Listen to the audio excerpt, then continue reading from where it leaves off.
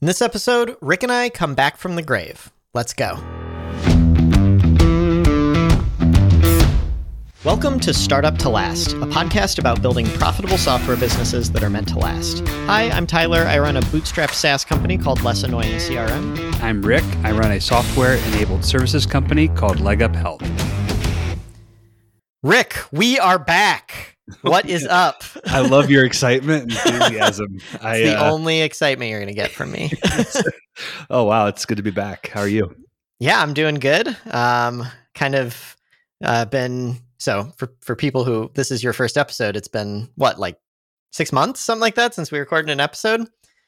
It's been a long time. Yeah. So I've been looking forward to this for we decided, I think 2 or 3 weeks ago to do this. And I've just kind of been updating my list. Where are all the things I want to talk about and all that. It's good to be back. How are you doing?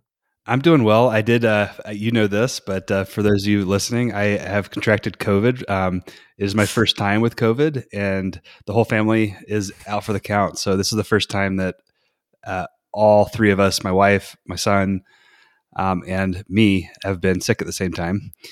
And it is a bonding experience. Yeah, that sucks. You were saying the symptoms are it's pretty rough. It's pretty bad. Yeah.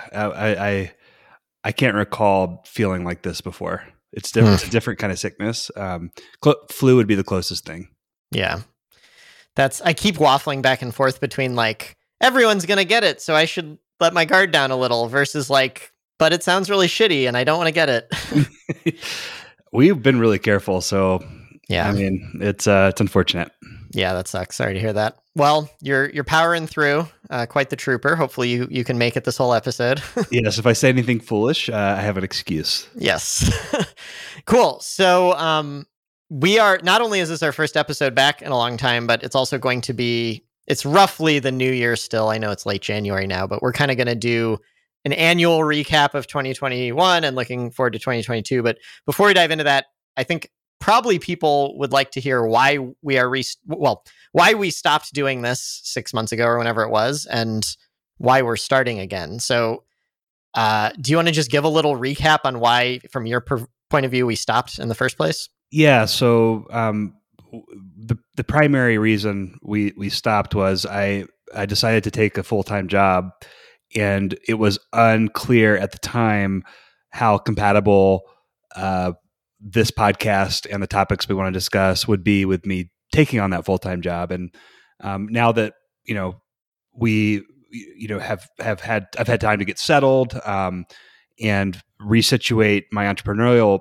side ventures, it's become clear that, yeah, actually we can do this podcast on maybe not the same weekly cadence that we used to, but maybe a less frequent every other week cadence where we continue to talk about startup to last, building companies for the long-term type topics, which actually, as we'll talk about, I'm sure, are even more relevant to me now that I have less of pressure to bring income in at my company.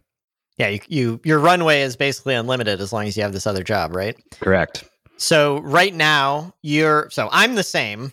Less Annoying CRM's my thing. Day-to-day things have happened, but big picture, I'm where I was more or less. There are two big things that have changed. Yeah. You have a beard. I have a beard now, yes. And your plant behind you has grown tremendously. That's true. We need to start doing video, posting this on YouTube so people can see my beautiful plant. He has a plant that kind of starts at the fireplace and has just taken over the entire wall. It's like a vine plant. I'm about to start the wall in front of me. I'm gonna live in a jungle pretty soon. But but more or less things are the same for me. What's your status right now in terms of your entrepreneurial stuff and your full-time job? What are you doing? So I think the way we left it over the last episode was I was going to attempt to bring on someone to help me run Leg Up Health and continue to scale it based on the traction that we had created. And I did do that. I actually, we brought on a general manager his name is JD Cleary. I worked with him at my last company, People Keep. Yeah. We known each other for a very long time. I even worked with him a little bit back in the day, right before I left Zane Benefits. He joined. Yeah, so I mean, it even brings the Leg Up Health less annoying CRM family even closer. Mm-hmm. But he, he's come on. And came on in October, has ramped beautifully. We've added clients, retained. We'll talk about this later, but anyway, he is. We're in the talks to get him to come on full time as a partner. So that'll be a topic I'd love to talk to you about sometime. Yeah, cool. And then you've got your day job. I don't think you said anything about that last time. Like how am I spending my time? So let me answer the larger question here is like, how am I thinking about a week, for example, with all my priorities? So I've got my full-time job at Windfall, which is a data as a service company. It's really cool. Like right now, the focus is primarily on wealth intelligence data. So we help like nonprofits and commercial organizations better understand the wealth of their constituents. On the nonprofit side, that's primarily potential donors that could write checks to fund the organization. On the commercial side, it's primarily consumers. There's a lot more than that that goes on, but my role there is primarily helping to scale the organization in an operational role capacity. I mean, and so I help. My first major project was helping with talent acquisition and getting hiring more people, and we've grown a lot since I've been there, which has been a really exciting thing. So that's my sort of primary day job. If Windfall needs me, it takes priority over everything else professionally, and that's very important. Second, I continue to write at bricklindquist.com, which is a great little like kind of weekly outlet. I did take a break in December to see if I wanted to continue doing it, and I missed it tremendously. So I'm still doing a weekly newsletter on my personal blog. And then my third thing is Leg Up Health, which is we've narrowed the focus completely on helping Utahns with their own individual health insurance. If you listened to the podcast previously, you may remember me talking about targeting businesses with a venture called Leg Up Benefits. We've rolled that into Leg Up Health, so we do continue to serve businesses as well, but we do it under the Leg Up Health brand. But very simple business. We target consumers who buy health insurance through the marketplace, and we can either help a family buy health insurance for the first time through the marketplace, or if they already have health insurance, a family in Utah already has health insurance, we can become their agent on that existing plan. Cool. That's awesome. If you were to guess, what percentage of what you want to talk about here, like, are you pretty much primarily planning on talking about Leg Up Health, or is some Windfall stuff going to creep in? What do you expect here? I'm 100% Leg Up Health. Windfall is a venture-backed company, and it is going big. It is not on the start to last trajectory. Occasionally there may be some insights to share, and I may use the podcast to promote certain things that I'm trying to accomplish at Windfall for Windfall's benefit. But for the most part, it's going to be focused on Leg Up Health. Okay, cool. All right. Well, hopefully that's a good update for everybody. Should we dive into the annual update stuff, or is anything else? I feel like something's got to have changed on your world. I guess we'll cover it as part of the reflection. But you've had a lot. We've had a big gap from you. Are there any like major things that you'd want to talk about before we jump into the topic? It's funny. Like when we talk every week, there's stuff going on every week, but it's like we grew 8% in the last 6 months or whatever. Like stuff's moving forward, but existentially, is anything different about the business? No, we're doing some hiring right now, although it's mostly to replace people that have left. So in terms of our size, like the employee size, like headcount hasn't really changed much. Product is better, but it's just kind of creeping along. But I'll actually say, you know what? I should have a better answer to this. And the fact that we haven't been podcasting is one of the reasons I don't, which is one of the reasons I appreciate this so much. And I'm glad we're going to be back to it, is it wasn't forcing me to like, it's almost like a daily journal or a weekly, now bi-weekly journal where I'm sure stuff has happened and I can't even tell you what it is, which is not great. Well, we'll change that going forward. Yeah, absolutely. Well, you want to jump into to updates? Yeah, let's do it. So again, this is going to kind of be the annual. Well, we're not doing our normal weekly updates today, right? We're just going to do our kind of annual recap stuff.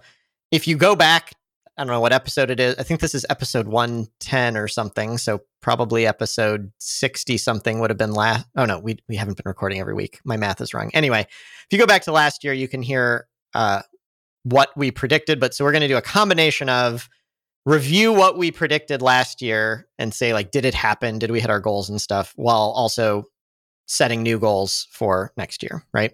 Totally. You want to start or should I? Well, why don't we start with personal updates? So every year we set, every year for the last couple of years we've set personal and professional goals. And why don't we start by looking back and at what we said we were going to do personally, and whether we accomplished that or not. You want to go first? Yeah, sure. So what I said my goal was, and some of the things are things we knew would happen and some we didn't. What I said was I wanted to spend more time with friends and family, especially once the pandemic was under control. And I kind of acknowledged, will that even happen? I don't know. But I'm still very risk averse, but the vaccine changed a lot for me. Like I'm still not going, I'm not living my normal life, but I'm very much seeing people in small private settings quite a bit. I'm giving myself a check mark for this. I think my relationship with my parents grew a lot during the pandemic, partially because we were bubbled with them, but also like once summer hit, had a lot of friends over to our relatively new house. I feel like, my social life in 2021 was as good as I could have hoped for given the circumstances. And I mean, you did a really awesome ski trip recently.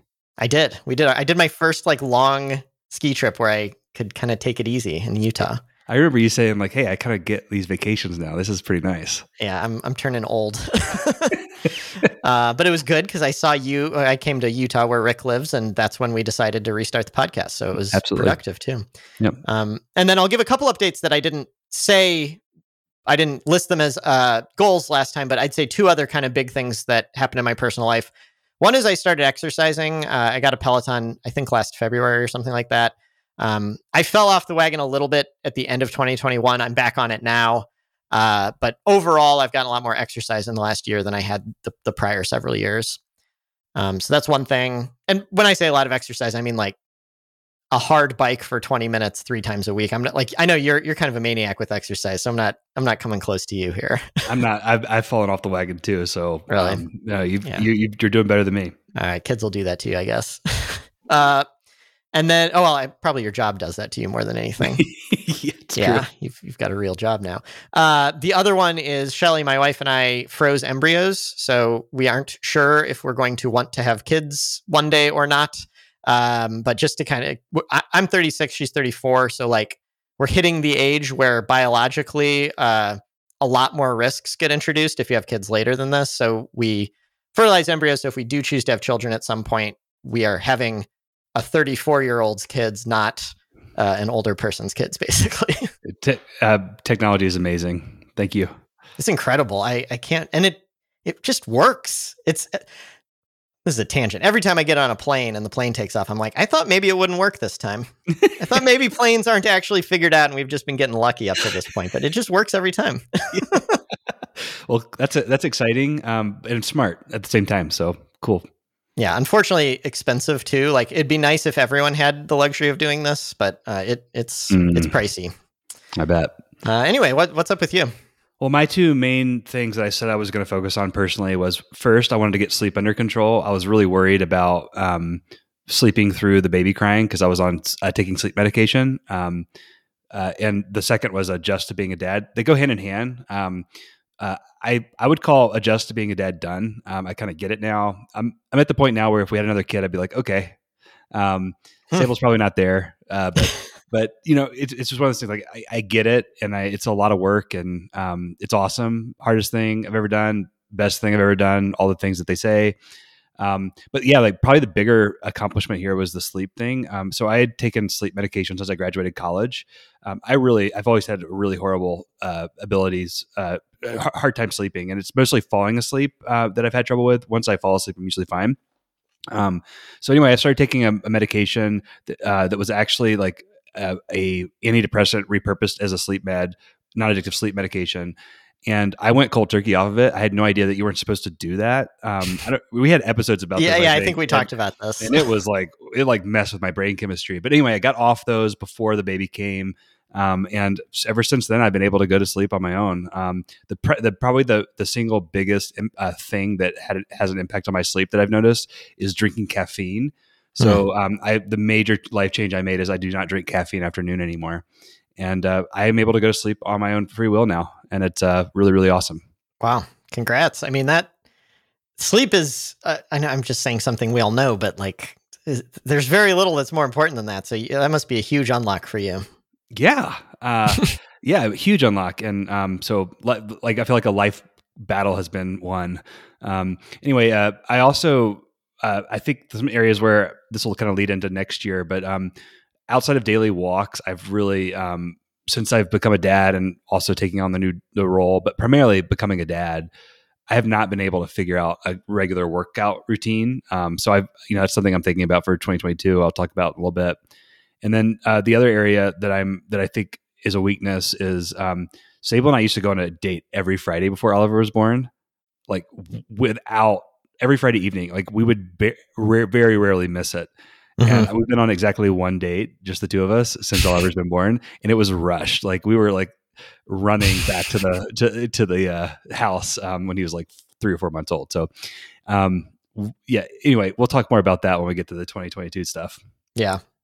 Cool. All right. So on to the professional then, I suppose. Should you ping pong back to me, or do you? Yeah, go ahead. Snake it. Should we snake it? Okay. I can't remember. What did you say you were going to do? I don't know. We can just keep with this order. I'll go first here. So yeah, professional goals, and obviously this is a podcast about business, so this will be the more substantial portion here. So yeah, what I said last time, what I wanted to do, one was get marketing to the point that it can be delegated. And I'd say I did that, but with a caveat. So Eunice on our team has been, she was a CRM coach and has transitioned into a marketing role. She did that before, like probably around the time I was setting that goal. But even though she had become the full-time marketer, I still felt like I needed to own, like we didn't know what her goals would be, for example. And I feel like at this point, I don't worry about it. We meet every other week. She comes to me and has ideas and stuff like that, and I provide whatever help I can. But like mostly, I don't like think about what are we going to do from a marketing standpoint outside of those meetings. Mostly, with the caveat that I have kind of embraced that I think product-led growth needs to be a thing we take more seriously. Like in the past, I always approach product-led growth as like, let's make the product better, and then we'll grow more. Which works to a point when you're small, but I think now we need to get more deliberate about it. We're like, a project needs to have a clear, not like our customers will be happier, but by doing this, somehow new people will hear about us in a very concrete way. So Eunice will be involved in that, but like that's, as the product manager, that's also my job. So I think I'm not delegating that part of growth, but all the non-product led growth stuff, I'm just not thinking about these days. That's pretty cool. Yeah. I should say we still haven't like cracked growth. Like it's not like we're taken off, but I feel comfortable that she's doing as good of a job as I could. So what's the point of me worrying about it? And it's progressing without you thinking about it. And at some point she's gonna well, first of all, she's making progress on and at some point she's gonna identify like a big opportunity and she's gonna present it to you and you're gonna be like, go for it, because you've built all this domain expertise and context. Now you can run with that project. Otherwise she wouldn't be able to do that. Absolutely. And honestly, even if that doesn't happen, the saving my time, I value pretty highly. So it's like, even if she can match what I was doing, which honestly, I wasn't doing much. If she can match that, this is a win just from that, I think. So that's awesome. Yeah. I set as another goal to design a new appointment scheduler product. I'd say I sort of did that. I did like the amount of design that I wanted. I got a lot done on that, but also a lot done on other stuff. I'm going to talk more later about my relationship with design right now, but I'm giving myself a medium pass on that one. We said, what was our biggest worry last year? I said my biggest worry was growth leveling off after. So in 2020, we raised prices. When you raise prices, you kind of get free growth built in because your average revenue per user is going up for a while. And I was like, I'm worried prices are going to level off after that, or after that wears off. That's still kind of a worry of mine, but it didn't happen this year. This year was pretty good for growth. It wasn't amazing, but it was pretty good. But the price increase is still a part of that. Do you feel like, are you still worried about this? Yes. Okay. My worry for this coming year is going to be slightly different, but similar. Yeah. Like we just don't control growth in a way that I want to. It's always been fine. It's never really been a problem, but in the back of my head, I'm always like, if growth just stopped, I would have no idea what to do about it, you know? Yeah. And then I'll do one more and then I'll pass it over to you, I guess. One thing I wanted to learn, I wanted to relearn how to iterate and move fast. Like in the early startup days, you do this by default and then you get bigger and it kind of slows down.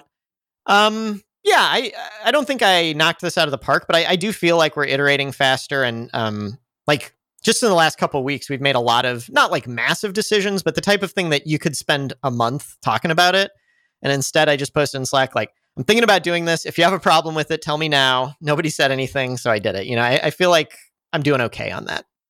I'm interested. Tell me if this is too much of a tangent, but like, how have you, as you've tried those things, have you created like unintended consequences that were negative? Like when you just went and did that without waiting for someone to say something, like was there a negative reaction? I don't think so, because I kind of oversimplified. Let me give you a specific example. We're changing our base compensation for what we call the thriving wage. I'm sure you remember me talking about in the past. We're changing it. We're basically front loading it more, raising what it starts out as, but the increases over the time are slower, basically. I, a week ago, brought this up in a meeting. People were like, that sounds interesting. Over the last week, I've given people lots of opportunity to weigh in. And today I was like, okay, decision's made. We're doing it. So it wasn't like too snap of a decision, but I could have let that linger for a lot longer. Okay. Got you. Okay, cool. I'd say the main way where it is sometimes disruptive is sometimes other people are the ones who need to iterate faster. And it's one thing for me to do it on my projects. It's another thing when I'm like looking over someone's shoulder and I'm like, hey, you're at the part where you just have to ship it, you know? Yeah. That's a little bit harder. Okay. Gotcha. Cool. So yeah, I know I'm only halfway through my list, but this feels like a nice stopping point for you to take over. Yeah. So I'll just go through the same sort of things. So my primary, I had two goals related to professionals and then biggest worry and then what I wanted to learn. So my two goals were, first was get to 10K in MRR. This was a big X fail. I think we're at 2.5K right now, MRR, maybe closer to 3 after the, we'll see what January is based on the new clients. But basically in August, I decided to join Windfall and the big growth quarter never came. So I feel okay about this. Also, instead of like trying to hire someone full time, I hired someone who could grow with the company on a part time basis, and kind of prioritize start to last mindset, a longer term view. So go ahead. Oh, sorry. Well, I'm curious if you had not joined Windfall and been 100% present for Leg Up Health during open enrollment. How different do you think it would have been? Very, very probably would have exceeded this goal. Okay. I feel really good about like we have a recipe that works, and it's just a question of increasing the activity level around that recipe. JD's proving that already in his first few months. Cool. So the second, so fail there, but we'll talk more about that in 2022. We're in a much better position for other reasons. My second goal was to automate and delegate so the service so that it can be scalable. And this has actually been accomplished because JD now owns all 100% of the service responsibilities. Mm-hmm. And so I can, when I am working on Leg Up Health, I'm 100% focused on the business or the product automation type stuff, which is the stuff I really love. Do you have evidence yet? So there's kind of two ways to interpret that it's scalable. One is like, you're not doing it. You delegated it. But another is like, if you were 100 times bigger, could you have 100 JDs? Do you have a sense of that yet? Yes. So there are several, we had some episodes about this last year, but like there were several things that were not scalable about the service this gets into what I wanted to learn. So one of the things I wanted to learn was learning more coding, and especially like working with APIs and generating dynamic emails. The reason I wanted to learn this was one of the biggest issues I had going into the year was I was sending a manual email out to like 120 different users. And so by focusing the business on just Utah and just Marketplace, we eliminated half the users. And then we built a script. I wrote a script by learning how to code, calling an API, several APIs, to generate a script, to generate dynamic emails to automate that monthly update. So we really do have high confidence that the service is scalable with the current focus, narrower focus, and automated service. Great. I mean, that was I think your number one stressor or point of uncertainty. Biggest worry. That was my biggest worry, was being able to scale service. And I wrote, I'm not worried about that anymore after now that JD's on and we've accomplished some of those automation things.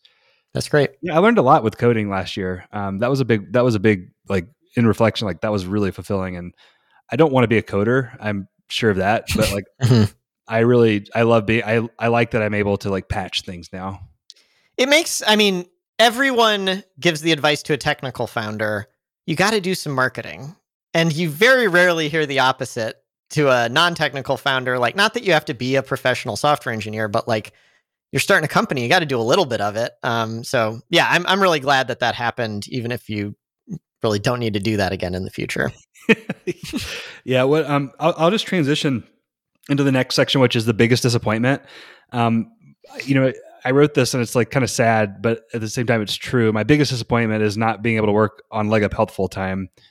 I think I'm doing the right thing. I know I'm doing the right thing and I don't have regrets about this, but there is a real feeling of disappointment and sort of missing out when JD sends updates. And anyway, that's disappointing, but it's going to be fine. Yeah. We both talk a lot about the upsides of a startup to last thing, but it comes with sacrifices, and yeah, that's one of them. Mm-hmm. And I was kind of, I wasn't quite as extreme as you, but for the first 2 or 3 years of Less Annoying CRM, I was working for you basically as a kind of contractor, and it was good. I liked working with you and all that, but yeah, I was feeling the same thing. I was like, that's 20 hours a week I could have put towards Less Annoying CRM. Yep. So, yeah. But yeah, you're right. Like the thing that makes us okay is the longer term vision. And it's like, listen, I'll do this for as long as I have to, and it's okay. Cool. What's your biggest disappointment? My biggest disappointment? Yeah. So one of the things I was really excited about going into 2021 was like the dev team felt like it had really hit its stride. One of the reasons for that is a developer named Kelly who had come up through our coding fellowship. Like, I taught her how to code, and right around then she was just getting really good. Due to the pandemic, primarily in various circumstances, she wanted to move back to New York, where she's from, and take care of her parents and stuff. So she left in the spring of 2021 or something. And it's fine. We hired a couple more people. The team's doing great, but it sucks to lose her, and B, the momentum took a big hit into, like, I think we're back. Basically, I'm going to say a lot of stuff this time that sounds like last time, where I'm like, I think we're hitting our stride. And you may be like, you sound like a broken record. And the thing is, it got hurt. It got knocked down because of that. And now it's back. But we kind of lost 6 months, 9 months or something of momentum that way. Interesting. Sad, yeah. But good job getting it back. Yeah, I mean, it happens. One of the things I'm realizing, though, is we've got 20 people. Ish, 18, but we're hiring 2 right now. If you keep people on average for 5 years per person, which is a long time, that's a lot longer than the average company, you're still replacing 4 people a year, which is like a lot. Hiring 4 people a year is not easy. And it's starting to kick in the reality that this is a like hamster wheel you never get off. Yeah, integrating a new person. Probably one of the biggest things I learned to appreciate by joining Windfall so far is just how big of a deal it is to join a new company, because I hadn't really experienced that firsthand before. I did like way long time ago, but joining a company that's moving fast and then adding new people to it, every time you add a new person to a team, it just totally it resets everything. Mm-hmm. And so yeah, it's a big deal. It's a small company. Every quarter, adding a new person to a 20-person team disrupts everything. Yeah. And the hiring process itself just takes like when you're planning for projects and stuff, like on the dev team, I'm like, here are all the projects I want to get done. And now I have to be like, did I build in the, 80 hours it's going to take to hire someone? Like, I didn't. No. Yeah. All right. So next up is biggest learning. Obviously, we already said what we wanted to learn. What did we actually learn? This is going to be a theme for me today. I learned I want to be a product designer. Not like I want to quit this job and go work just as a product designer, but I learned that I like being an individual contributor with some of my time. I like being a CEO also. I'm not planning on stopping that, but I need a little bit of individual contributor work. And back in the day, I was like half design, half coding, but really like I have an actual computer science degree and no formal education on design. So I was always a more confident coder. That world has passed me by. I still will be in technical meetings, but like I can't keep up with the changing code landscapes. But I've decided I really want to up my design skills and spend my time like officially leaning into the role of a product designer. That's pretty cool. This was a philosophical sort of like wondering about yourself question this time last year, and feels like you've kind of clarified where like who you want to be to a degree for the next 10 years at Less Annoying CRM.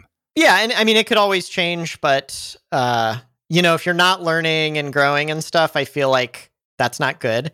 And I think my learning and growing as like a manager and stuff, in no way do I want to say I've learned it all, but we're not growing headcount in the same way, and like things are under control there, so it's not pushing me quite as much. So I need something to challenge me more, and I think an individual contributor type thing is probably the right fit for now. Yeah, and we had a couple episode about this. I feel like last year where it was like if you were going to retain one thing, being the CEO, founder of your company, what would that one thing be? And you weren't sure. Like you thought it was product design, but it sounds like it is product design. Yeah. For me, I don't have that clarity. I don't know what it would be. Well, you've got a while to figure it out, huh? Yeah, I got plenty of stuff to worry about for that. So, what was your biggest learning? Biggest learning, sharing the journey with JD at Leg Up Health is way, way better than doing it by myself. Oh my gosh. It is like, yes, I'm disappointed that I'm not full-time at Leg Up Health, but man, there's something even better about working with JD that makes up for it. Sharing learnings, not feeling crazy about like when you're excited about things, validation, all the, sharing, like just being with someone in the journey. It's just really awesome. Yeah. There are in our world, a lot of solo founders, which I think is great. And there are a lot of arguments in favor of it, but I do think it's so nice having at least one person, and even better when you've got a team of people to work with. Mm-hmm. So I'm with you. This is probably no surprise to you. Yeah, well, an interesting thing that like a founder is different from employees, or maybe long term that's not as true. But like I also wonder like if you wait, JD came on relatively early in your story. Like you're not even really ramen profitable for yourself yet. I wonder how different it would be if JD came on like 5 years from now and you're like, I got everything figured out. I can pay you a salary. So there's not nearly as much risk. It would be a different thing, I imagine. It's not the same thing. I am treating JD and I hope that he feels like a partner in the business. Mm-hmm. And, we're going to have an episode about that in the next few weeks, because I need help thinking about how to design that in a way that makes it, that ensures he feels that way, over the long term. So yeah. Other updates. I did, in addition to JD, get a little greedy, and I did try to bring on another friend as a marketing contractor once JD was doing so well, but like even before that, this guy was awesome. Before this, and I haven't gotten his permission to mention him, so I'm not going to say anything. But like he ended up taking another job as like head of growth at another startup, later stage startup, much later stage startup. Before he got fully ramped. So it didn't work out, but it was good. I was proud of myself for trying. Yeah, that's awesome. And you didn't really lose much for trying, right? Just a little time and money. That's it. Yeah. For me, the other updates, this is related to the individual contributor thing, but I'm definitely like less of a manager now. I think I've kind of said before that there's like, in the early days, you do everything. And then you hire people and you're managing them. But the long-term job of a CEO, I don't think is like managing people, or the people you oversee are VPs of whatever who if they're doing their jobs, they don't need to be managed in the same way, right? You don't need to like sit down every other week and be like, tell me about your feelings, hopefully with that team of people. I feel like I'm getting a lot closer to that because Robert, who runs the dev team, he was doing it a year ago, but he was kind of new to it. He's really taken it over. And Michael already ran the CRM coaching team that way, where I still interact with the developers and the CRM coaches, but not really as their manager anymore. So like, this is going to seem like a weird milestone, but someone just quit, or he hasn't left yet, but he announced he's leaving the dev team. Robert, he went to Robert before he came to me. Ooh. Yeah. So you got, you were the first person I know someone was leaving the company. Yep. And then Robert scheduled a meeting with me. He was just like, hey, can we talk later? And I was like, about what? And he was like, let's just talk later. And I was like, no, Robert's quitting. Shit. He can't do that to you. Did you tell him that he can't do that to you? He immediately saw my face and he was like, I'm not quitting. But no, it's a great feeling though, to be like, things can happen. Like, I don't know. I struggle with delegation, not because I don't trust people, but I feel guilty about it. I'm like, if I'm doing my job, shouldn't I be the one doing this work? And I'm just coming to terms with, and the other people of the company are getting more experienced and mature, where it's like, stuff runs mostly without me. There are still a handful of individual contributors I manage, in the sense like they're not on a team.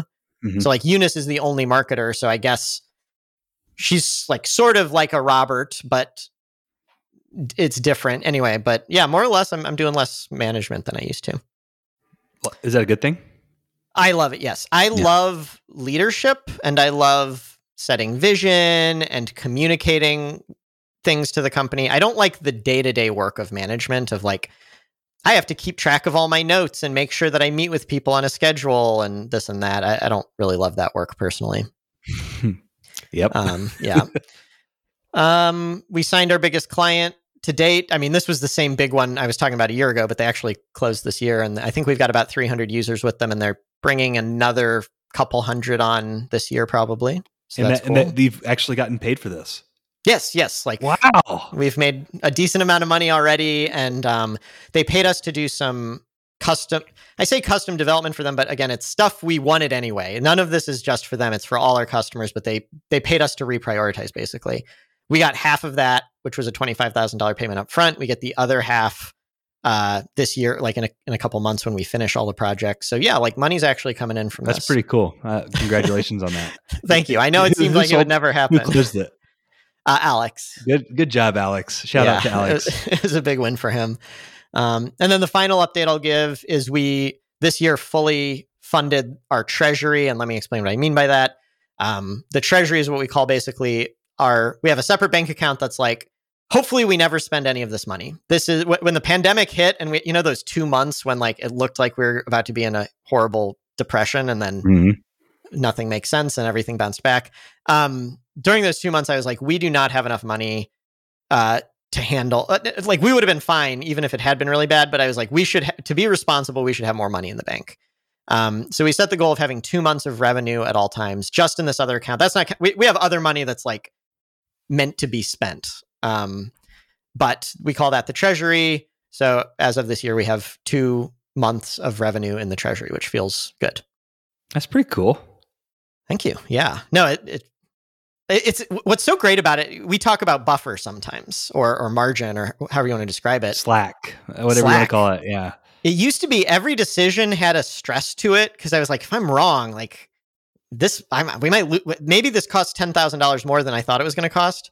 And I'm like, who cares? Like, not that I don't. It's not that I don't care about $10,000, but it's that we've got the Slack. So if I'm wrong, we'll just deal with it then. I don't have to like stress out about every single little thing. Yeah, it's Buffer is a really I think Buffer is one of the most like core like start to last concepts that I've taken to heart after talking to you. Is like I build it in everywhere now. Whereas like at my last startup, like I took everything to the edge. Like there's like razor thin margins. Like now it's like, no, let's quadruple that assumption. Like, and it just makes everything easier. Yeah, I think if we'd had this conversation a year ago, I would have said Buffer's good, but like this particular thing, don't do it until later. Because like in the early days, if you can hire one extra person, that just makes such a huge difference. And I get it, that's true.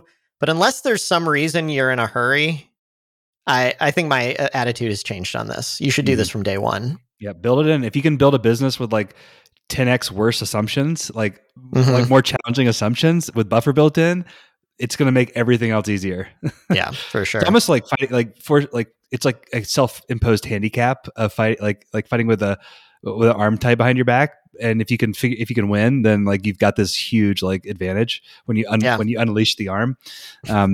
So the hard thing is, it's always tempting to be like, is this the thing I'm going to spend that money on? And like, I kept thinking, let's save up money, and then it's like, well, this person's real good, let's go hire him.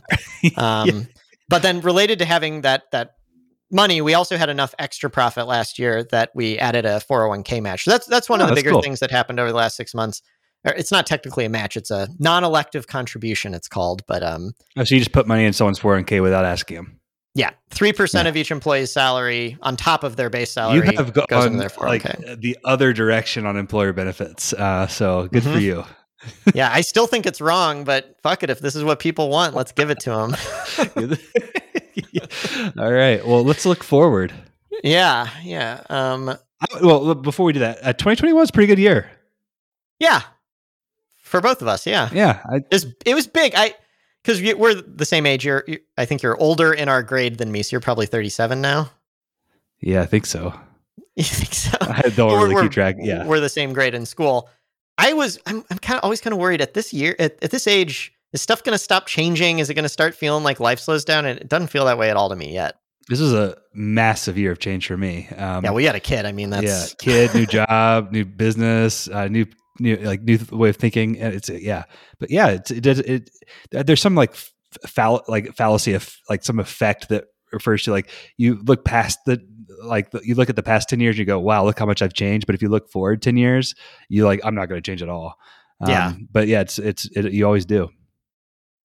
It has. I do think it slows down at some point. Like the average 60-year-old I know, I don't think is like that different from when they were 50. I think, but maybe I'm wrong about that. Maybe that was just what I thought when I was a kid looking at old people. I feel like if your a grandparent heard you say that, they would be like, "You are so unwise. You are so young." That's probably true. Well, good. I'd love to be thought of as young and stupid for as long as possible. Yeah. Well, tell me, what are your personal themes for 2022? Yeah, so I've got it's not quite a mantra, but something like it for this year that I've been testing out for the last 2 weeks, and I think it's been going well. I want to spend more time working, but on my own terms. And let me explain what I mean by this. When starting Less Annoying CRM, and really for the first many years of the company, I worked a lot, but it never felt like I was pushing myself because I wanted to. Like I just loved the work. There was nothing else I wanted to do with my time, so I did it. That has stopped. I still enjoy the work, but I look back at 2021, and one of my big regrets is I basically had a 9-to-5 job. Like I stopped working at 5. And I kind of did a little reflection, like, why? If I like what I'm doing, why am I stopping at 5? And the answer I came to is it has to do with kind of manager versus maker work. That if I spend all day like doing stuff, it's not that I hate the manager work, but the like having meetings, and like today I had to update like 3 different parts of our wiki because like one because of this compensation thing changing, and another because our recruiting strategy is changing. And when you do all that at 5 hits, and it's just like I'm not in the groove on anything, so I guess I'll stop. What I want more of is to get in the groove where I want to work. So I have specific ways I plan on doing that, but that's my theme. I want to work more hours in 2022 than I did in 2021, but I want it to feel less like work. Interesting. Okay. Go on. Okay. So yeah, I've been trying a couple little hacks, one of which is just something you've talked about a lot before, I think, which is time boxing. Mm-hmm. And for people who don't know, time boxing, correct me if I'm wrong, Rick, I think it's just like, I'm going to set aside this time on my calendar to do this thing rather than just like wait for things to come in and distract you, basically. Yep. I've been doing that, but in a slightly different way, which is I have a rule for myself now. When 5 o'clock hits, I put down whatever is on my, I snooze every email in my inbox, and I close my task list, and I just work on whatever I want. There's a lot going on there. There's all kinds of like hacks. Yeah. Right. Mind hacks going on right there. Yeah. Good. So yeah, like mostly design stuff. and it's been great. Like I've been working late. I don't want to work late every night, to be clear. Like I have a wife and friends and stuff, but if I think my goal is 2 nights a week, I want to work till 8, 9, 10 p.m. And we're only a couple weeks in, but I've been doing that. That's awesome, dude. Yeah, thank you. And yeah, why I'm interested in what you were doing. Do you have like a reflection where it's like, oh, I don't like how I'm spending my time from 5 to 10, and I'd rather spend it doing stuff that is more fulfilling than what I'd spend it on? Is that what's doing this? Or I'm just wondering like how you recognize that this was something you wanted to change. Yeah, it's a combination of things. Like there is a fair amount of sitting on the couch watching TV in my life, and I like doing that a lot, but I don't need to do it every night. So that's part of it. Part of it is, so the flip side of this is, it's not that I want to work 9 to 5 plus work at night. It's that I want 9 to 5 to feel more optional because I know I earned it, basically. So like another thing I have here is for exercising. I was exercising, but it's like I wake up and I have to do it in the morning before work, and it sucks. And so now I'm just like, the moment I feel like it, I'm just going to take an hour and a half off work, go exercise, shower, and then I'll just work late tonight. That's easy. That is honestly like the healthiest exercise schedule, is one where it's like, whenever I feel the best about working out, I'm going to go, because it happens at one time every day, and it's not usually the same time every day. Yeah. I love that idea. I think that's so healthy. Cool. And yeah, like yesterday, my wife and I went over to my parents' house, and 4:00 hit, and we were both done. I mean, I wasn't quote unquote done with work, but she was done, and I was like, yeah, sure, let's just go at 4. And I worked pretty late the night before, so I'm like, no problem. So it's just, I think it's calmer for me. This just suits my lifestyle a lot better. Yeah, I like it a lot. I think if I were in your position, I'd want to do something very similar too. It's like what you're really doing is you're investing in flexibility. Mm-hmm. Exactly. And I would feel so guilty about, like, I kind of have a leaders eat last type of mentality. There's no way I would go off at 4 if I started at 9 and otherwise was working a 9 to 5 schedule, because it's like not fair to the rest of the team. But if I'm working 50 hours a week, but it's at a non-standard time, I'm not going to feel bad about that at all. I love it. Yep. Cool. I love it. All right. We just spent a long time on me, but let me run through some, the other big thing I mentioned, or actually, let me pass it off to you, and then I'll do my other ones in a minute. So I'm going to stick with, like, I don't have a theme really unifying everything. My life is very compartmentalized right now. But I'll put it into like kind of 4 buckets here.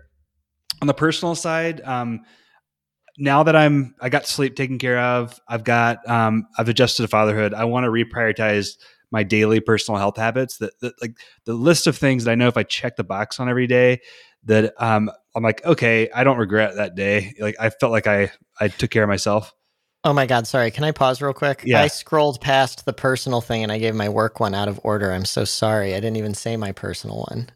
Yeah. Anyway. I was wondering what was going on there. I was like, super confused, but I figured it was a theme thing. And then, you're going to come back to it. It'll work. Yeah, I'll come back to it. Go ahead. So my personal stuff, but like, so the way theme 1 is daily, personal health habits. I want to get back to waking up at 5 a.m. and writing in the morning and working out before the rest of the family rises. It's the only way I can guarantee that I'm going to do those 2 things. If I can do that before 5 a.m., before I start work, then that's great. And then the other big thing is I want to get back to doing daily calorie tracking, where I have a little app on my phone where I just track what I put in my body. And I don't really need to like go on a diet or anything. If I just track my calories, I usually eat less and more mindfully, and it balances out. So I'm not trying to go on like some major diet. I just want to like do a better job of being more mindful of what I am eating. Can I rat you out real quick? Yeah. You had one of my favorite diets ever back when we were roommates, when we were like 22 living in Park City. Do you remember what it was? Like the Atkins diet? No, it was so much stupider than that. It was no cheese except on weekends. That was your diet. Yeah. And you would eat so much fucking cheese on the weekends. I couldn't believe it. Yeah, that's probably something from the wrestling days where it's like, like some stupid rule that was like not healthy at all. Anyway, sorry, I just had to share that. But that's great. Yeah, just seeing, I do this with my weight and exercise, and I try not to eat beef more than twice a week. I just write it on a big calendar I have on my wall, and just seeing, I don't have a diet. I just see my weight every day, and it's like, oh, okay, got to do something about that. Yes, exactly. So that's theme 1. Theme 2, on the personal side, is spend more quality time with Sable and Oliver. And I think this is going to be hard. This is actually going to be really hard for me to hit. I have this broken down into kind of two areas of focus. One is I'd like to have a date with Sable most weeks. A lunch date counts here. So I just want to try to figure that out. And then I want to start taking Oliver with me to go do things. I really haven't put him in the car and just gone and do stuff, but I go run errands. Like I want to get some one-on-one time with him, going and like go to the park, or I don't really go on errands to the park, but like if I'm going, to the grocery store, take him with me, that kind of thing. Yeah, that's awesome. Yeah, get a little more use out of that time. But I like it. I guess I should back up and do my personal ones. I just got too excited to jump into the business. You got a good business one. I was proud of it, and then I blew it by saying it at the wrong time. Okay, so my personal goals. So one is to plan for travel as part of my relationship once COVID more allows for it. And what I mean by this is Shelly and I are both fairly contentable people. Like some people just need constant adventure and all this, and we're not like that really. But one thing she needs that I don't is she just feels like she's missing out on life if she's not going on like 1 or 2 really interesting trips a year.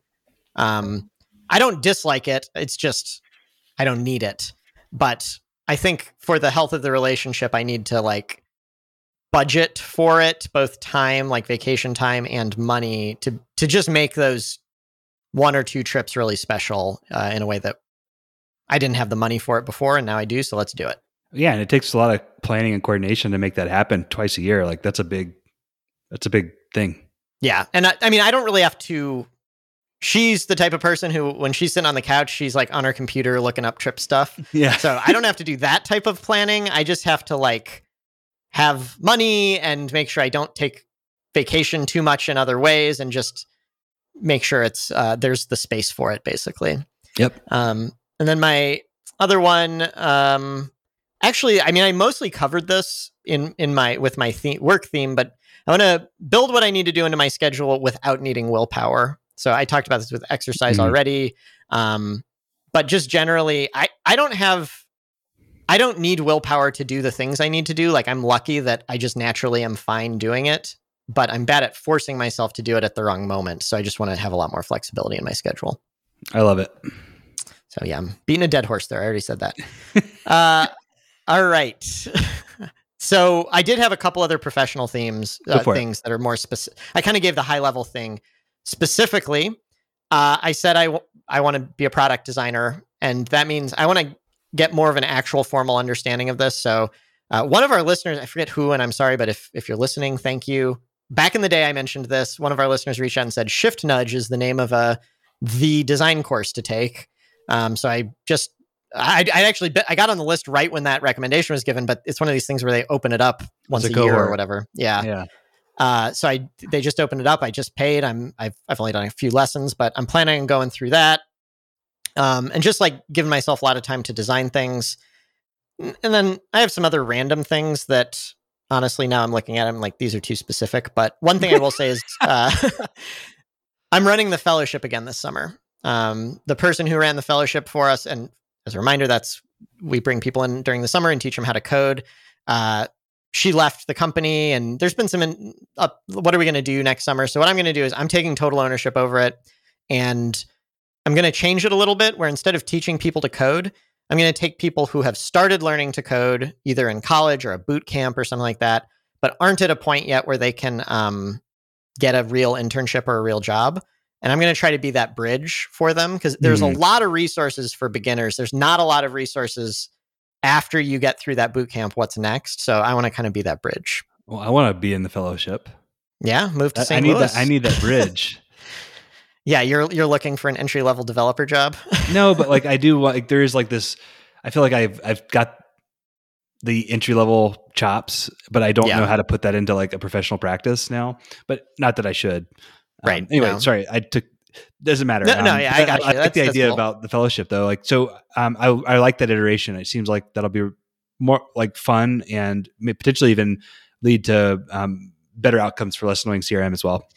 Yeah, I think it checks a lot of boxes. We'll see how it goes. Maybe it'll be a failure, but yes, it's much more likely we get employees out of this because it's really hard to take someone who's not currently trying to get into tech and be like, hey, why don't you change your whole life and do this thing? I think these people are already trying to do this thing.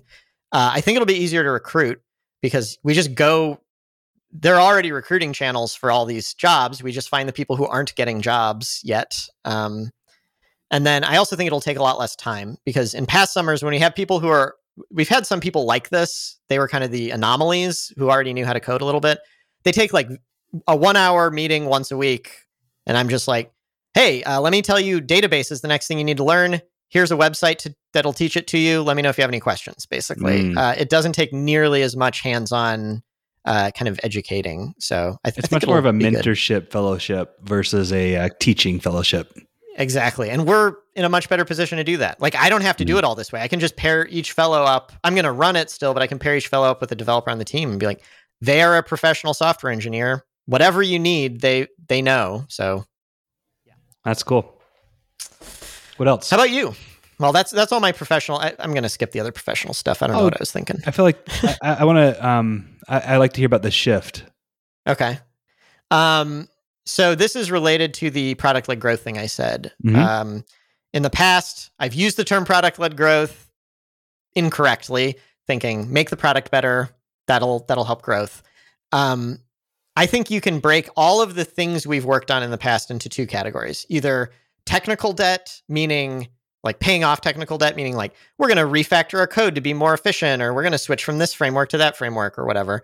And then building core CRM features. So like basically, what are our customers asking for? Thinking of us as a CRM. Let's build those things. There are two other categories that I want to work into the mix going forward. One is what I'm calling strategic projects. And what that means, my long-term goal is that Less Annoying CRM is not just a CRM. I want it to still be useful in all the ways it's useful, but I want it to be a suite of products. You know this, I've said this a million times before. So a strategic project, I've broken it down into 6 categories: contacts, calendar, tasks, messaging, email, and notes. I want those to be our 6 things.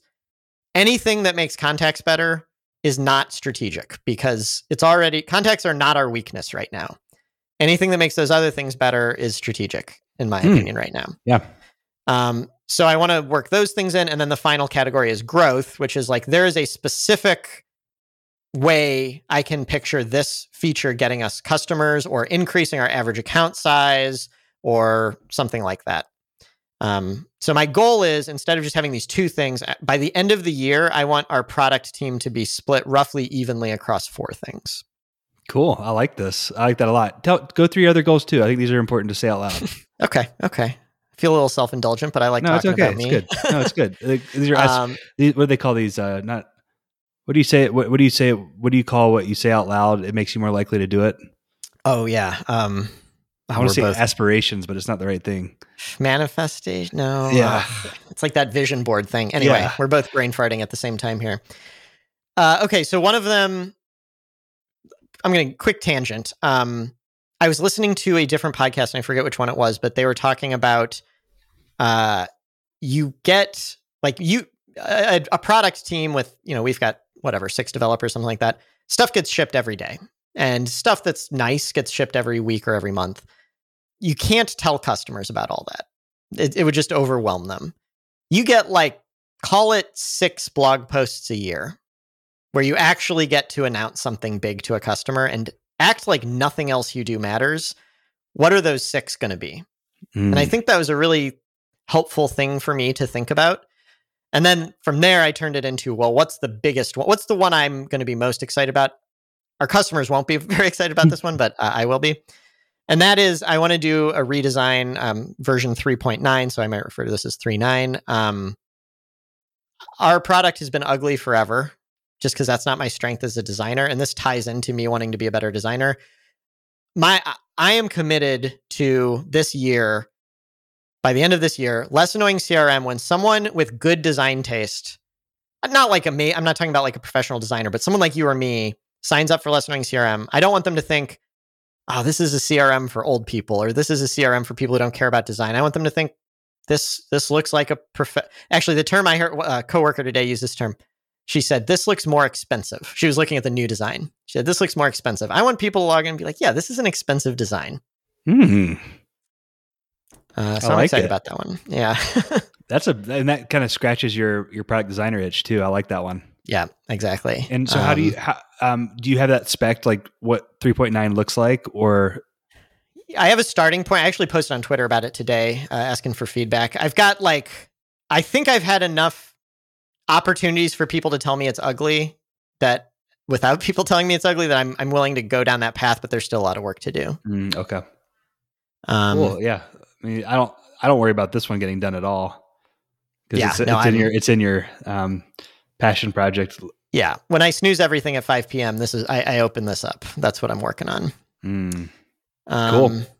And then, that ties into, I already kind of shared the other one, but 2 blog post worthy releases per quarter. So I said the number 6. I guess this technically means the number's 8, but I don't just want to put out a bunch of little crap that a year for, like the fact that I can't, over the last 6 months, I'm like, I don't know, we worked on stuff, but I can't, like, what's the highlight? I can't tell you.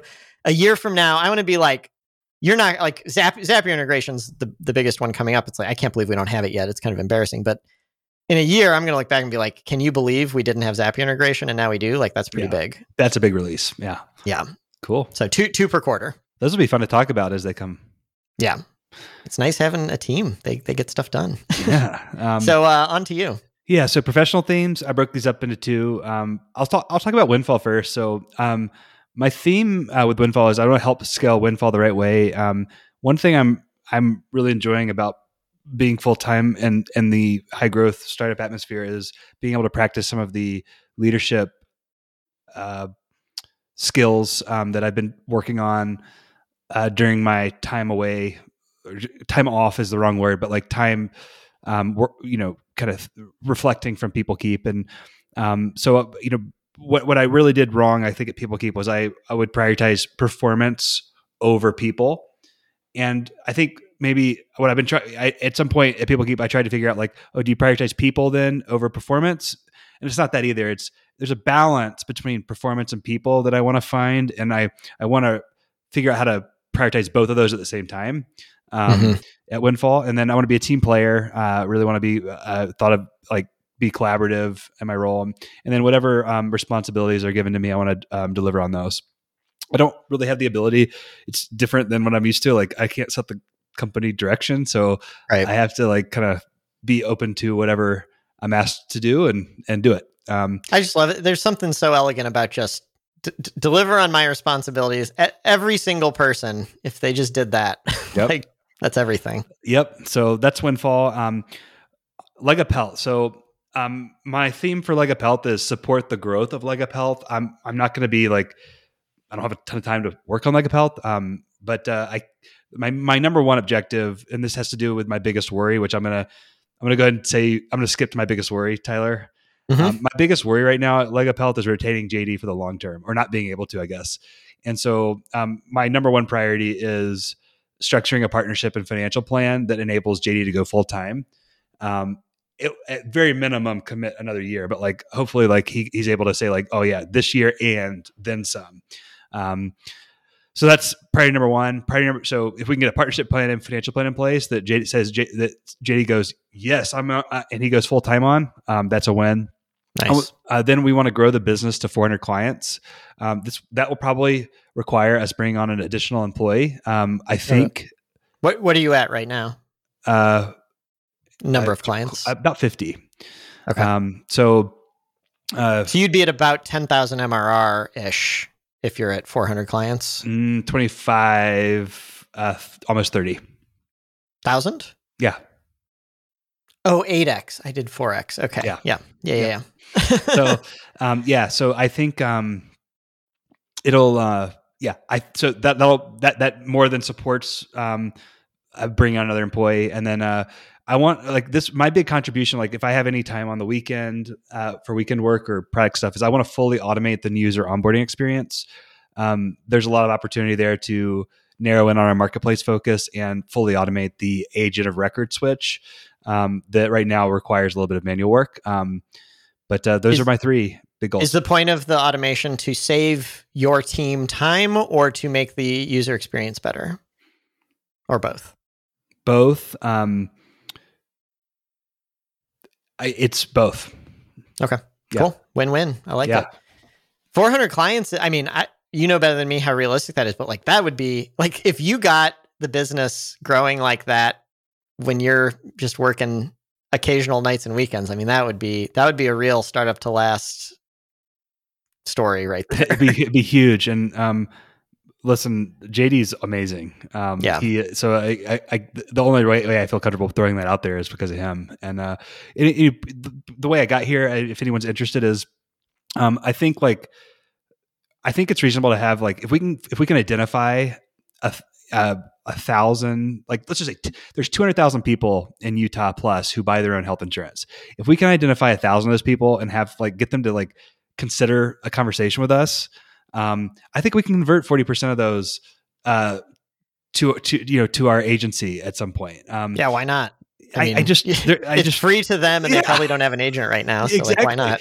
Exactly. So, and I'm sure there's way more nuance than that. But anyway, that's what a very simple focus for Leg Up Health this year. Yeah, cool. A comment on maybe this leads in. You already said what your biggest worry is, which is going to be our next segment. You said it's retaining JD.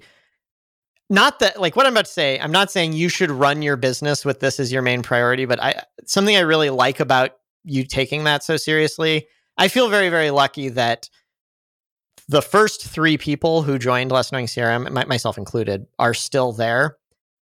Even if we had as good of a team, but people cycled in and out and we didn't have anyone from the original crew, it would just be different. It would be less fun, if I'm being honest, because it's so much fun to talk to the people who were there in the early days and appreciate what happened and the growth and stuff like that. And even if you lost JD 3 years from now and replaced him with someone else, which might happen, I'm not saying like you can't control that, but I think it's really worth trying to get people to buy in long term for your own personal happiness, in addition to all the other reasons. Agreed. And honestly, goes back to my biggest learning from last year. It's it's way more fun.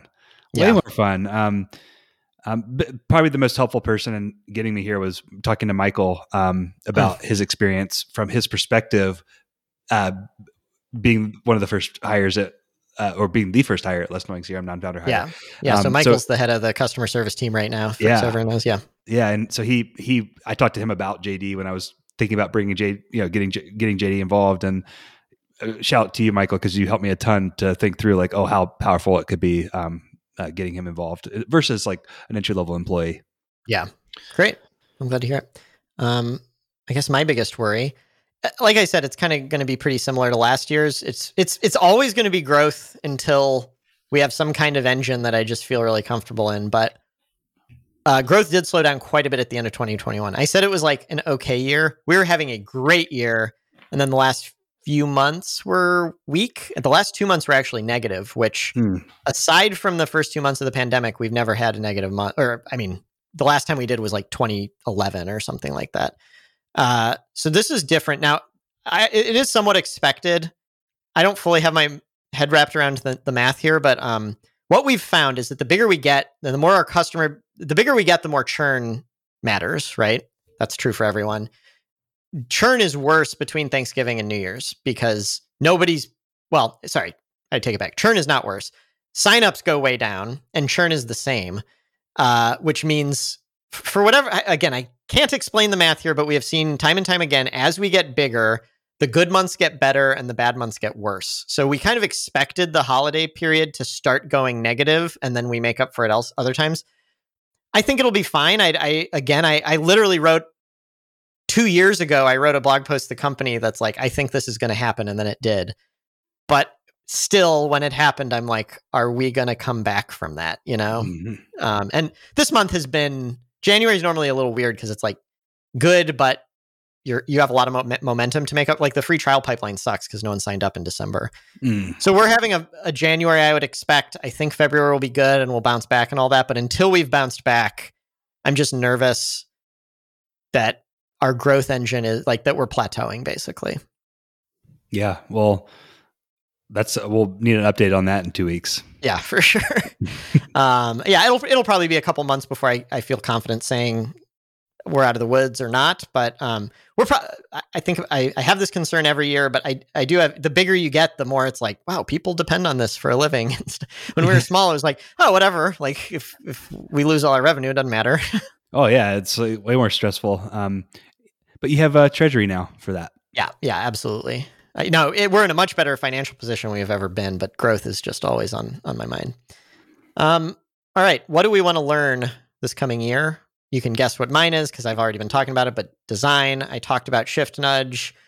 I think I'm naturally a good usability type designer. I can figure out if someone looks at this for the first time, they're going to know how to use it. It's going to be intuitive. And that's why our product has been successful with our customers. I want to fill in that other side where it also just looks really nice and expensive. Yeah, expensive. I like that. Bougie. Yep. How about you? I spent a lot of time thinking about this actually, because I tend to go on a lot of tangents when I'm reading and stuff and not get focused. But I really, the theme that I want to focus on with my newsletter for learning purposes is breaking down the first principles of leading others, which I would say like influence is one, motivation, habits, trust, negotiation. I kind of see communication as part of that, and then decision making is another piece. Really get into the weeds on those, and then kind of reconstruct from the bottom up my leadership philosophy. And so that's hopefully what I'll be able to spend most of my Sundays with my newsletter on. Do you think this learning primarily happens from just reading what other people like? Is this theory, or is it like reflecting on what you're doing in practice and more in the trenches type of learning? What do you expect? It's all of the above. So it's my own experience plus reading other people's like thought leaders, reading like I love the I forget what they're called, but not research papers, but academic papers. I like it all. Any information possible, but trying to get to like the core like basics, and construct that back together. I just and then what I'm finding is that a lot of these basic leadership principles have so many other applications in, like, for example, marketing or sales, for example, that the reason I chose to focus on this one is I think it'll help with everything else. Yeah. This is you always write interesting stuff on your blog as a result of reading interesting stuff, but I feel like I haven't noticed much of a theme. But this would be interesting enough of a theme. Like if you deliver on this goal, you could have a book just saying like, I've kind of formed a unified theory of how this stuff all connects. Not that you should be thinking about writing a book right now. Not at all. No, but like I've got the really big win here for last year's. I really do have a strong, like very continuous like writing cycle that just builds and builds. And I'm like past the point of like it being hard to write stuff. So, I just need to get a little bit more focused. Yeah. Cool. I like it. Predictions. All right. Predictions. The last part. I'm so mad at this part. I'm terrible at this. Why don't you go first? So I said asynchronous video was going to become I said will become big in a professional setting. I don't think that's happened. It's definitely gotten bigger. So I sort of said this pushed. I thought it would be like further along, honestly. Like even Slack rolled out a feature, but I don't see it getting used in any of the Slack groups I'm in. I thought I would use Marco Polo more. I didn't use Marco Polo nearly as much. Anyway, I want it to be used more, and I'm more willing to use it myself, but I didn't use it more. Well, I'll say I did a lot. Like I think roughly a year ago, ZipMessage launched, and you're right. Like in terms of mainstream adoption, you can't say like async video is big because of ZipMessage because it's still relatively niche right now. But I'll tell you, it affected my life a whole lot. I find myself every single day doing some communication in ZipMessage these days. Well, that makes me feel better about this prediction. Yeah, you got it right for me anyway. Yeah, you're an early adopter though in this type of stuff. I am. I didn't list this as a goal for this year because it might take longer than this, but I really want to start pushing customers to interact with us on ZipMessage, and I think that's probably what it takes to get.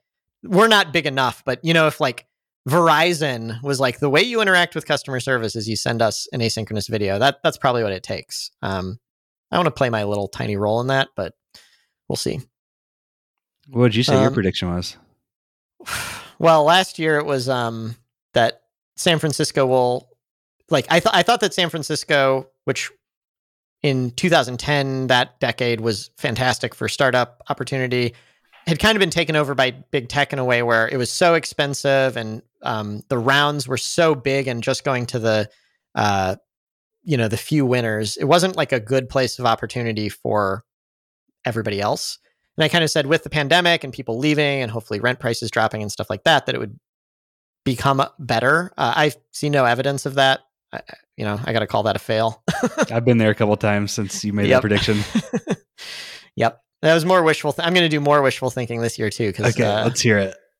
Well, so first of all, I'm mad at you because I hadn't read what yours was last year or what yours was going to be this year. So I have a prediction that I don't like. And literally today I came in and I came up with 2 other predictions for next year. And both of them you took. One was the asynchronous video thing. Which I took that a year ago. You took that a year ago. And then the other one, I won't say what the other one was because I'll wait for you to give it. But I was like, damn it, Rick wrote that. Well, not the exact same thing, but a very similar thing down. Well, just tells you how unoriginal I am. Yeah, well, or we're both right, maybe. Oh. I went with, this is wishful thinking. I don't know how much I actually believe this, but I just can't get away from people talking about NFTs and Web3 on Twitter and stuff like this. And meme stocks, like the whole GameStop thing and all that. The world has never had a greater appetite for speculative bullshit than it does right now.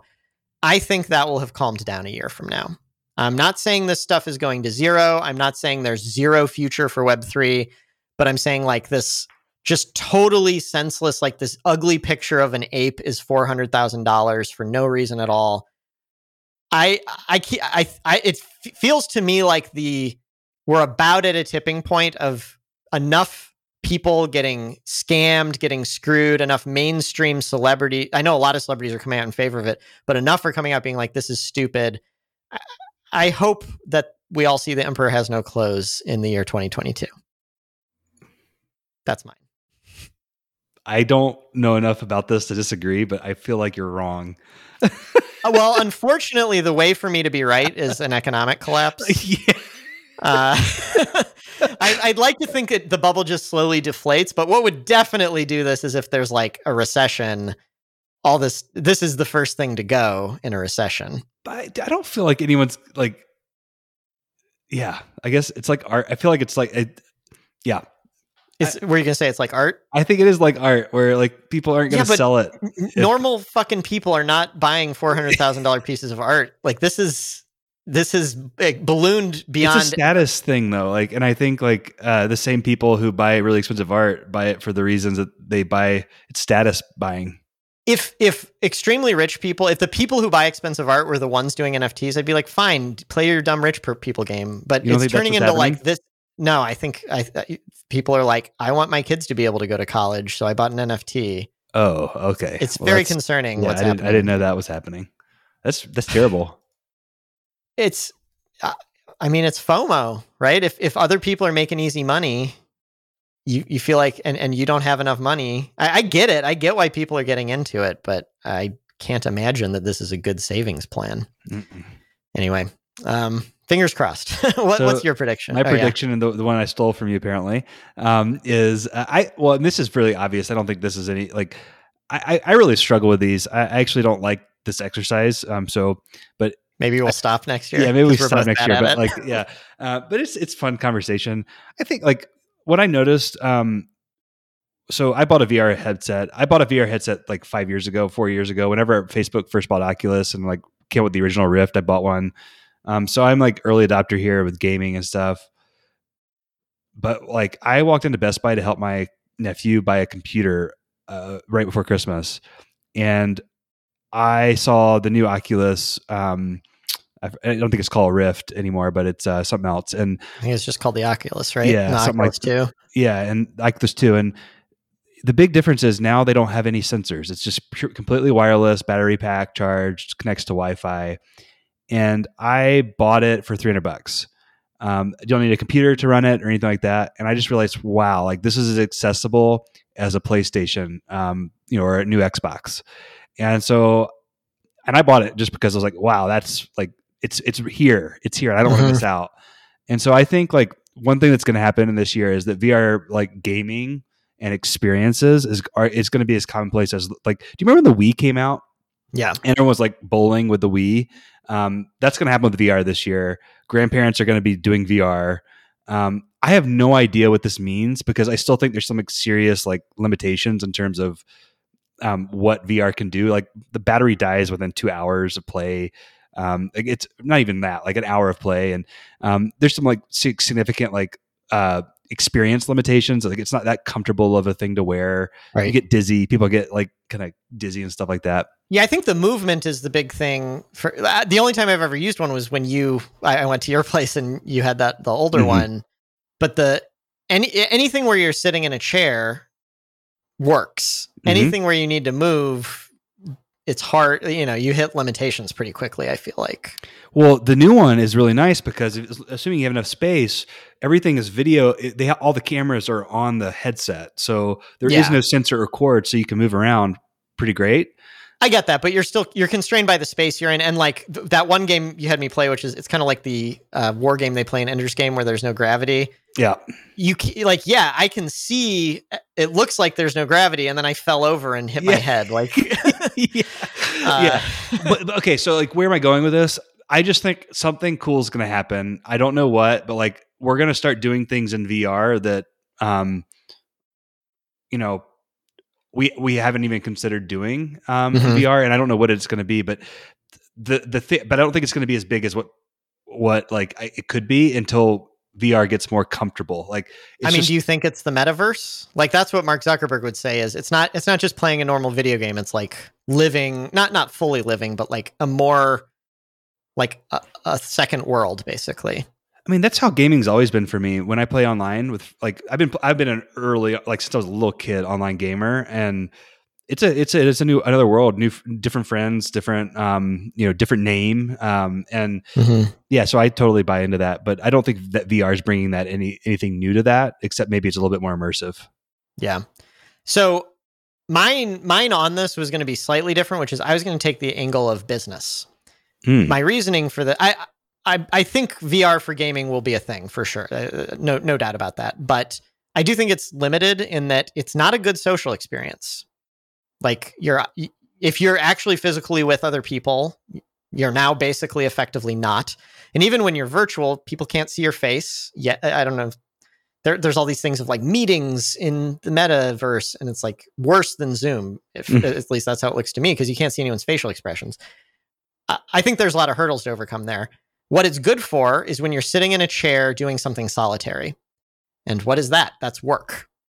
And video games, certain video games. But I actually think VR, I was going to say my prediction until I saw yours, VR as a tool for work. Like, for example, I want to work on an airplane. I don't have all my monitors here, but it doesn't matter. I've got my VR headset. I think that would go not fully mainstream, but a little bit this year. Interesting. Yeah. First step, first step is getting everyone on a VR headset, and I think that's going to happen this year. Is there one so I refuse to give Facebook money, and the only one you ever hear about is Oculus. Is there a number two? Like what's the other option? I don't know. Yeah, I just have to wait for Apple to put one out, I guess. Man, you're a hater. No, fuck Facebook. Absolutely not. Oculus is not getting my money. Well, that's man, I was hoping you would get an Oculus so we could be friends in the metaverse. Yeah, I'd love to, but can I buy you one? And that way you don't have to like. Don't you have to have a Facebook account too? I don't have a Facebook account. You don't have to have a Facebook account, but I thought this was their whole scandal that they it is integrated into it. Once Apple makes theirs, I'll play that with you. I hate Apple too. I just hate them less. Anyway. Well, that's our plan for 2022. Yeah. Do you have anything else you want to talk about on this episode before we sign off? I don't think so, but maybe just like, this was awesome. It feels like I'm back home, kind of. So I'm really excited we're doing this again. Anybody listening, thanks for not removing us from your subscription feed over the last 6 months. And yeah, hopefully something like a bi-weekly cadence will be coming. Absolutely. If you'd like to review past topics and show notes, visit starvedtolast.com. See ya.